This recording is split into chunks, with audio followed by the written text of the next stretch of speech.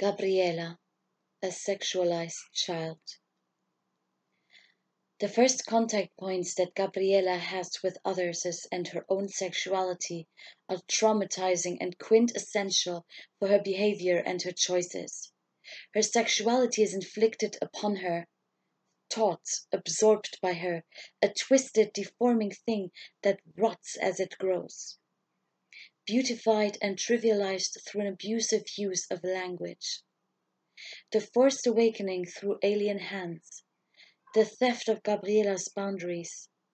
Every single bodily sensation from girlhood to womanhood is attached to challenging turning points and emotions in her life. Nothing becomes more important to her than breaking the chain of repetition. She looks at her mother, having gone through her, having existed inside of her, having shared her body, and now observing it. Gabriela becomes sure that that is not her. And yet, despite ruling out her mother as a frame of reference, she is staring into a void, a lack of female characters to look up to and identify herself with.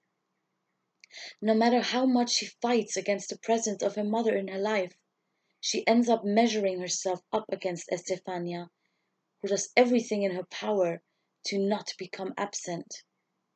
And the mirror image changes.